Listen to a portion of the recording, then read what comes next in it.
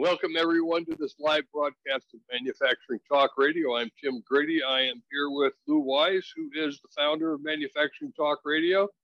And we are always pleased to talk to Tim Fiore, who is the committee chair from the Institute for Supply Management, about the Purchasing Managers Index number and the sub-indexes, which really make up what's happening in the report. Tim, thanks for joining us again. Good to be here, guys. Good to see you again. Thank you. So the headline number looks strong, and we'll get into the sub-indexes as you walk us through them, because there's some interesting movement there. Okay, you're absolutely right. So we came in close to last month's 53.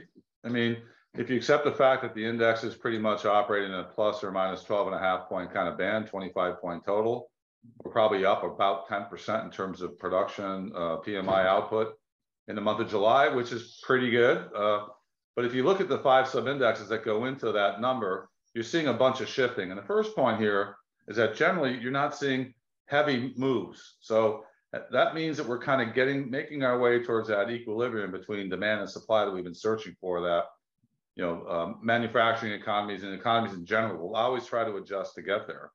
So, let's start off with the demand side: new orders, new export orders, backlog, and customer inventory. So new export orders came up, new orders kind of came down.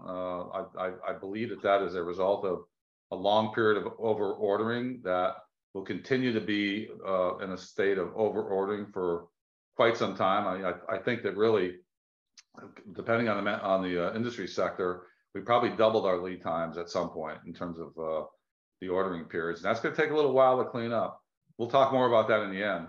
The backlog continues to come down, primarily because new order rates are slow. So it's still growing, but at much slower rates. And then finally, the customer inventory number got close to 40, which is a little bit of a concern. But the panelists are probably believing that since the new order rates are slowing, then most likely the customers have more inventory on their shelves of their product than they did the prior month. So, okay, fine. When it gets to 45, 46, that's about right. That's an appropriate tension level. We haven't been this close in, 40 months or something. I think we're 20 months into an under 40 expansion. This one got really close. So demand is where it probably ought to be. It's not taking off crazy. You wouldn't expect it to take off crazy. It didn't contribute to the PMI. It actually took it down because of those 4 numbers. Only one of them goes into the PMI index. So now let's look at consumption. This is the employment and the production number. It's generally, you put the 2 numbers together, it's plus or minus 1-2 points every month, primarily because first you couldn't get parts, and then you didn't have labor. And I think the parts issue is starting to resolve itself outside of some critical parts like chips and things. The employment issue remains a big problem because you still have a high level of quits. And you're targeting 100 people on the factory floor, you hire the 10 that you needed to get to 100, and you got 5 who quit. So that's continuing to happen. And it seems like in the month of July, even to a higher rate, which you'd be surprised in the vacation periods. Maybe people took vacations in June and then left their jobs and they came back. But okay, it still hasn't gotten to its right potential. We need that employment number to get to 52, 54. Production number will pop up too with it. That's good. So the big story is really on the input side here: the supplier deliveries, the import number, prices, and manufacturing inventory. So supplier deliveries, it's now at a level that I would consider to be pretty appropriate tension. 55.2, that's pretty good. I mean, I don't want them delivering faster. That's not good. So below 50 is not very good. Above 50, below 60, 57, 55, 54, all good. That means we have an appropriate amount of tension on the supply chain. Import number finally came back almost 4 points in a month. That reflects the fact that the ports are getting goods processed, and that the sailings that occurred a month or 2 ago out of China finally got here. They got unloaded, they're on their way. So I think that's an appropriate thing. We'll see what happens as the holiday season hits and what the ports do with that, and the whole longshoreman remains an open issue. Prices coming down to 60. We've seen steel come down. We've seen copper come down, primarily because of China. We've seen aluminum come down. We've seen oil come down. I don't know how much of that 60 is oil related, because oil impacts everything: transportation, energy, raw materials, because you need oil energy to convert product. So we're going to see where that goes. 60 is the lowest level we had in quite some time. You see it come down to 55 and stuff. That's probably where we want to be. I don't know. I think everybody's hoping that it goes below 50. I'm not sure how it gets there, especially with the volatility in the oil market. So the other big story for the month is manufacturing inventory. Now, keep in mind, I don't know if I mentioned this, we're still 6-to-1 positive demand versus not so positive, 6-to-1. That up from 3-to-1 in June. So all the panelists are still saying, I'm feeling good about demand through the rest of the year. I'm not concerned about demand. So they're shifting from supply chain issues and prices to, responding to the headlines all over the place about recession. So they're giving me much better comments for the period, and that is, I'm going to give you some feedback on what we see for demand, and it's still 6-to-1. That's really good. If all the recession doomsayers were right, that would be closer to 1-to-1. But the fact is, it's 6-to-1, which is really positive. So let's get into the manufacturing inventory. Now, if you recall, it's raw material, semi-finished goods, it's intermediate materials, and to some extent, it's finished goods.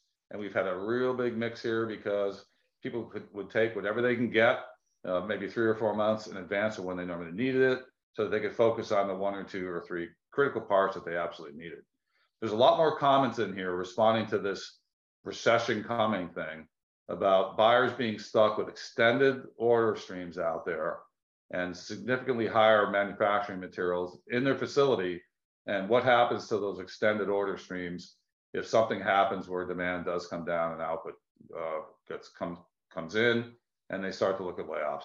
If you look at the entire manufacturing inventory value chain, each company has a piece of it under their P&L in their facilities, responsible for it on their books. Then there's a big piece of it sitting out there in the supply base. And when you've been dealing with 2x lead times for a year and a half, there's a lot of it out there that you cannot ignore, because it's got to find its way to somebody, and that somebody is probably you who ordered it. And you remember all those comments months ago about no cancel, no defer. I got to place these orders with no cancellation, no defer. Companies were telling them, look, I'll take your order, but you can't cancel it. You can't push it out.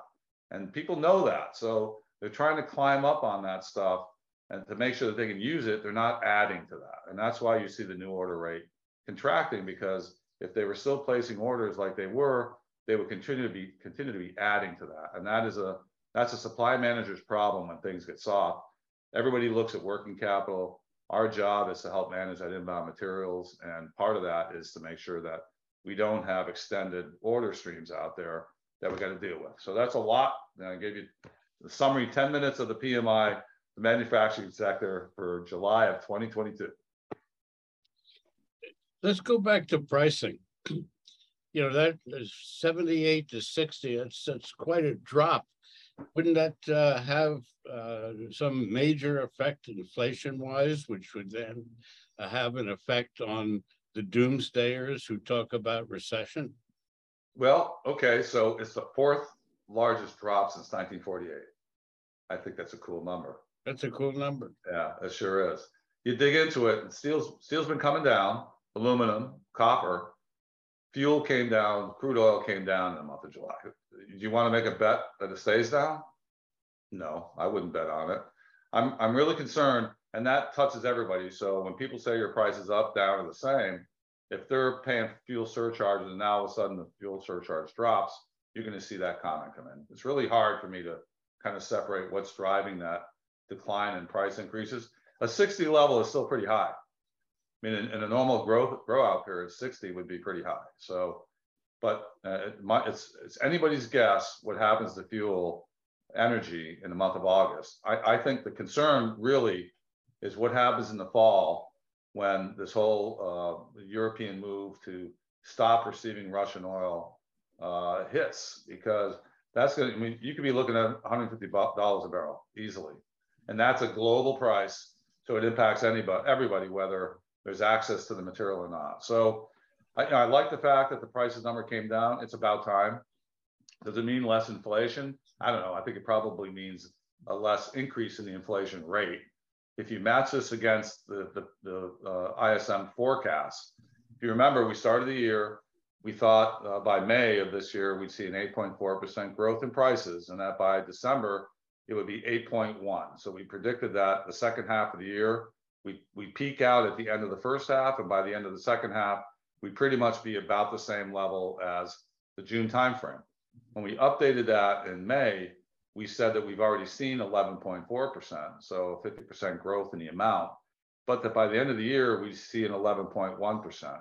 So we still said that the profile remained, except that the price level would be higher. And a lot of that had to do with Russia invading Ukraine, the energy side and the food piece. So, so our PMI number, the prices number is coming down to 60 from something, well, let's see, we were 84.6 back in April. That's a 25-point drop in 4 months. So it kind of fits the whole narrative that, maybe we'll get back to a 50-point, which then you go back to the forecast we did in May that says that we're going to run at a fairly high level through the end of the year, but we're not going to continue to grow the price structure. So I think I feel good about our forecast that there's still a connection there. And I think the fact that prices came down to 60 is really good. I'm just concerned that a lot of that had to do with oil prices coming down in the month. A little off the topic, what's your thoughts on what's going on in regards to food? Ukraine's 60 million tons or whatever that was on that ship that had been detained. There are shortages continuing. Where do you feel that's going to go?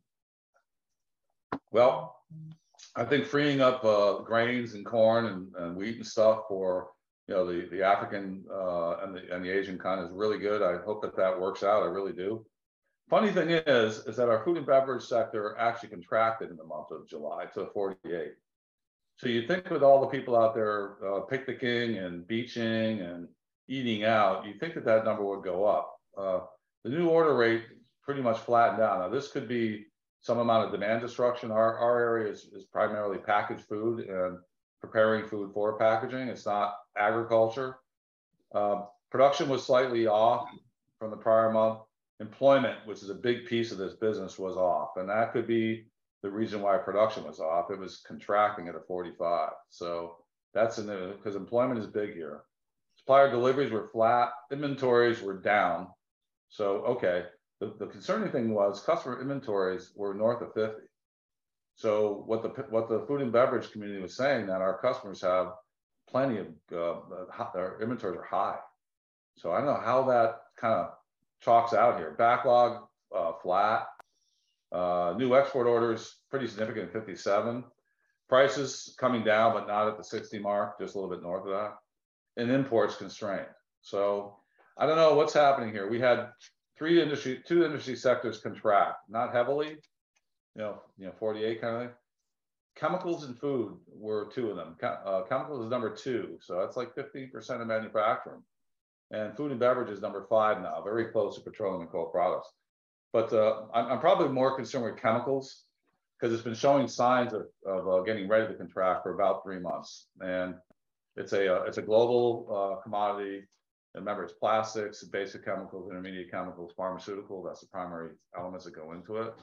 And we've had advantaged natural gas. We still do compared to the rest of the world. So you'd think we'd still be able to export it if there was demand out there. But chemicals saw, a contraction here, a point. Okay, not a big deal, but concerning new orders down below 45. Okay, maybe they overordered. Production flat, employment contracting, but it's not a big employer, so not that concerned about that. Supplier deliveries flat, inventories down, customer inventories again above 50. So you put those two together, and that's the reason most likely why you see the customer inventory number getting close to 40. So between the two of these, food and beverage and chemical products, it's about 26% of manufacturing. So two of them expanding or too high inventory levels is going to move that number up. So we'll see. I mean, a lot of your chemical stuff it's like a tier 5 category. It's almost like energy. You need lots of energy to make chemicals. You need lots of feedstock, raw materials, but it goes into everything. Building products goes into any kind of fabrications. It's everywhere. So when you see that thing contract, it's a sign. And it's also an aggregator because it's so far down in the bill of material across so many different industry sectors that it tends to get it all. So if you think that you have, over ordering and you have order streams that are kind of coming down now, and I'm hoping in the month of August we'll see the lead times come down a little bit, you probably would see it first in chemicals because it's seeing all of it. Jim, I have taken a look at previous recessions, and employment was always thought of as a lagging indicator. But if you actually look at employment changes and when a recession was declared, you find out it's actually a leading indicator. Manufacturers begin to trim their workforce because they're looking out 6-9 months and when they're not going to need employees. But it may be disguised because in previous recessions, we didn't have 11 million job openings. So I'm not sure manufacturers need to trim their workforce at all. What are your respondents saying in terms of, if they're still positive, are they looking for any workforce trims, or are they just going to hold steady and we're really not in anything more than a technical recession? Right. Well, I would support that latter because I'm watching through the comments now, not the numbers, the comments about people putting hiring freezes in and trading out and laying off. And like I said, 8 companies reporting, only one of them is doing that. In the prior month, 10 companies reporting, only one of them was doing that. So the ratio still very much support hiring. And until I see more hiring freezes and a trading out, I think we're still in a positive demand environment here for manufacturing. Positive meaning for at least the next 6 months, because you would not be hiring today if you thought 6 months out, 6 months in, you'd be laying off. You just wouldn't do it.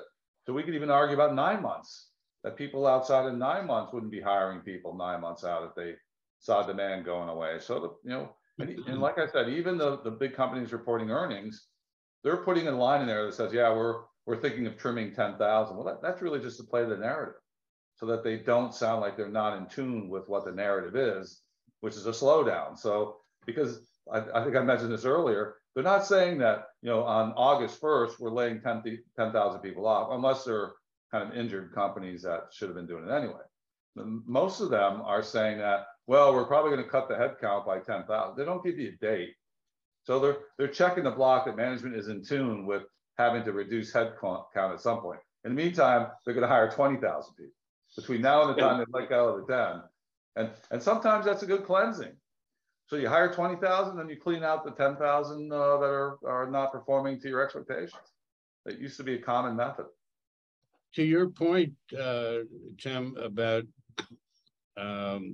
employee count and so on, not to bring up a competitor, but I will, the machine tool index has been rising steadily over the last several months.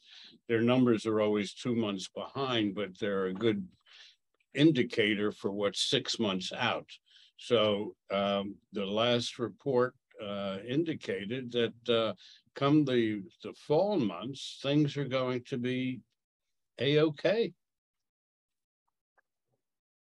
Yeah, I don't disagree with that. Let's see, our machinery sector is probably, they would be in our machinery sector. So machinery is still expanding, above the PMI number. But there have been some changes, new order levels, because there are long lead times, just like machine tools are. We're now contracting more so on new orders than the headline new order number. Production is flat month to month, down from some pretty significant growth rates in May and April, but so they're flat. Employment seems to be growing, higher, much, significantly higher than what the headline number is. Supplier deliveries got better, 75 to 57. So that's a huge step. And inventory is down. It's still above the level that we're reporting generally. Customer inventories at 37. I mean, that's great. Okay, that's good. So they don't think the customers have enough. And at long lead times. But it was 27 the prior month. So it's moving in a backlog off just slightly better than our headline number. New export orders flat. prices down 15 points. Yeah, so we kind of fit with that too. I mean, machine, yeah, but it's, it's generally, it's a long lead category. Absolutely. 12 months, 24 months. Yep. How are chips doing in coming through to the automotive industry, Tim? Has that begun to wane, or are they still pretty restricted? Still pretty restricted, slightly worse. Headline comments, 9% month of June 6th. So kind of a little bit worse. Supply delivery comments, 5% in June, now 8%. I think we're all of the mind that this probably isn't going to get fixed inside of the first half of next year. We got another year of this. We're all kind of resigned to that. Yeah. Well, they're now talking about building 2 chip plants here in the United States. Is that premature, or is that too late? That's a 3-year activity to put those things in. So, I mean, just the foundation alone, I was involved in a company that once was going to build chips way back when. The foundation alone, I think, was like 6 feet or 7 feet. So just to cure that concrete is probably a 2-month effort. Right. So I think it's all good. That whole CHIPS Act that got passed, the mess that came along with it was kind of astounding. But the manufacturing community is big supporters of that. We need to have a manufacturing capability again, and it's not just the 2 or 3 nanometer, the transistor gaps, the latest chips. It's also, as the White House Task Force on Manufacturing Excellence has reported, that there's a bunch of stuff in there to help the legacy chips that most of your stuff that we make, we rely on. This the microcontrollers that we've had such a serious shortage of. So there's provisions in there to help that too. So now it's really going to be okay. Get the money going, get the equipment on order, because that equipment's, like I said, long lead time, couple of years, let alone curing concrete. So Tim, what does the GDP look like based on the ISM numbers? It sounds like it's still fairly strong, 2.2 range. I don't know. I haven't been looking at it. I'm trying to stay focused month to month. Yeah, I think this whole argument about are we technically in a recession or not is just a waste of time. Personally, like I said the last time, okay, we had 2 successive quarters of contraction. Yeah, all right, but factor inventory in there and imports. And if you take the both of them out, then it becomes kind of more interesting. In the meantime, nobody's laying off, nobody of any significance. And that to me, and you'll see on Friday, probably there's going to be a 2-to-1 gap here between available people and what people still need. Okay, so recession is when you run out of money and you run out of a job, and that's not widespread. I mean, when you see the IJC go up, that will be a big indicator of continuing claims. I'm watching continuing claims now, not so much the initial jobless claim number every Thursday. It's how many people are still on unemployment. I think that'll be the interesting number to watch week to week. Although it lags a week or something, if that number starts to climb north of 3, then we're probably, right now it's at 1.3 million. If it gets north of 3, then okay, there's something definitely going on. Right now we're not there. Yeah, you had also mentioned quits, and quits is still pretty active, and that's not something the everyday guy or gal does, just quit their job when things aren't looking good. Yeah, no, you don't. You wait for some step to be taken. There was some number that came out last week about the quits rate. It was a huge number.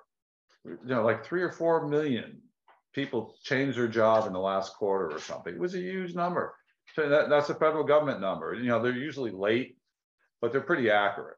So it's a huge amount of people still quitting jobs for wages, and we'll see what happens. I think it's a good month for manufacturing in July. I agree with Lou. It's an unusual month in July because a lot of vacations and stuff, and I did notice in my industry there were companies who were taking essentially shutdowns to try to eliminate that confusion factor of fewer people on the factory floor. But it'll be, hey, we're watching now for September, I think, Lou, right? Isn't that a big manufacturing month? Yeah. Yes, September. it is. Yeah. Yes, it September. is. September will be the bellwether. It's September 15th on. You can almost do a whole month in 2 weeks. Well, Tim, thanks again for joining us and sharing what the Institute for Supply Management pulls together from its respondents. We always appreciate your insight and the detail in the sub-index really critical. Thank you again.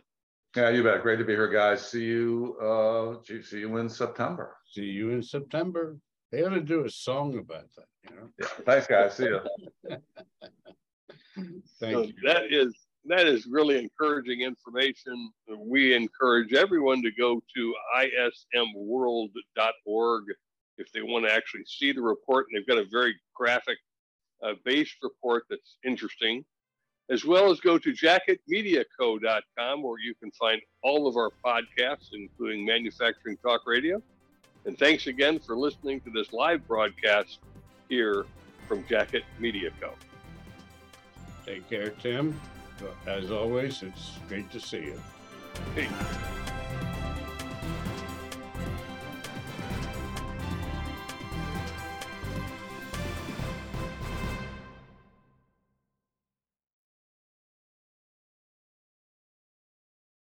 This podcast is a part of the C-Suite Radio Network. For more top business podcasts, visit c-suiteradio.com.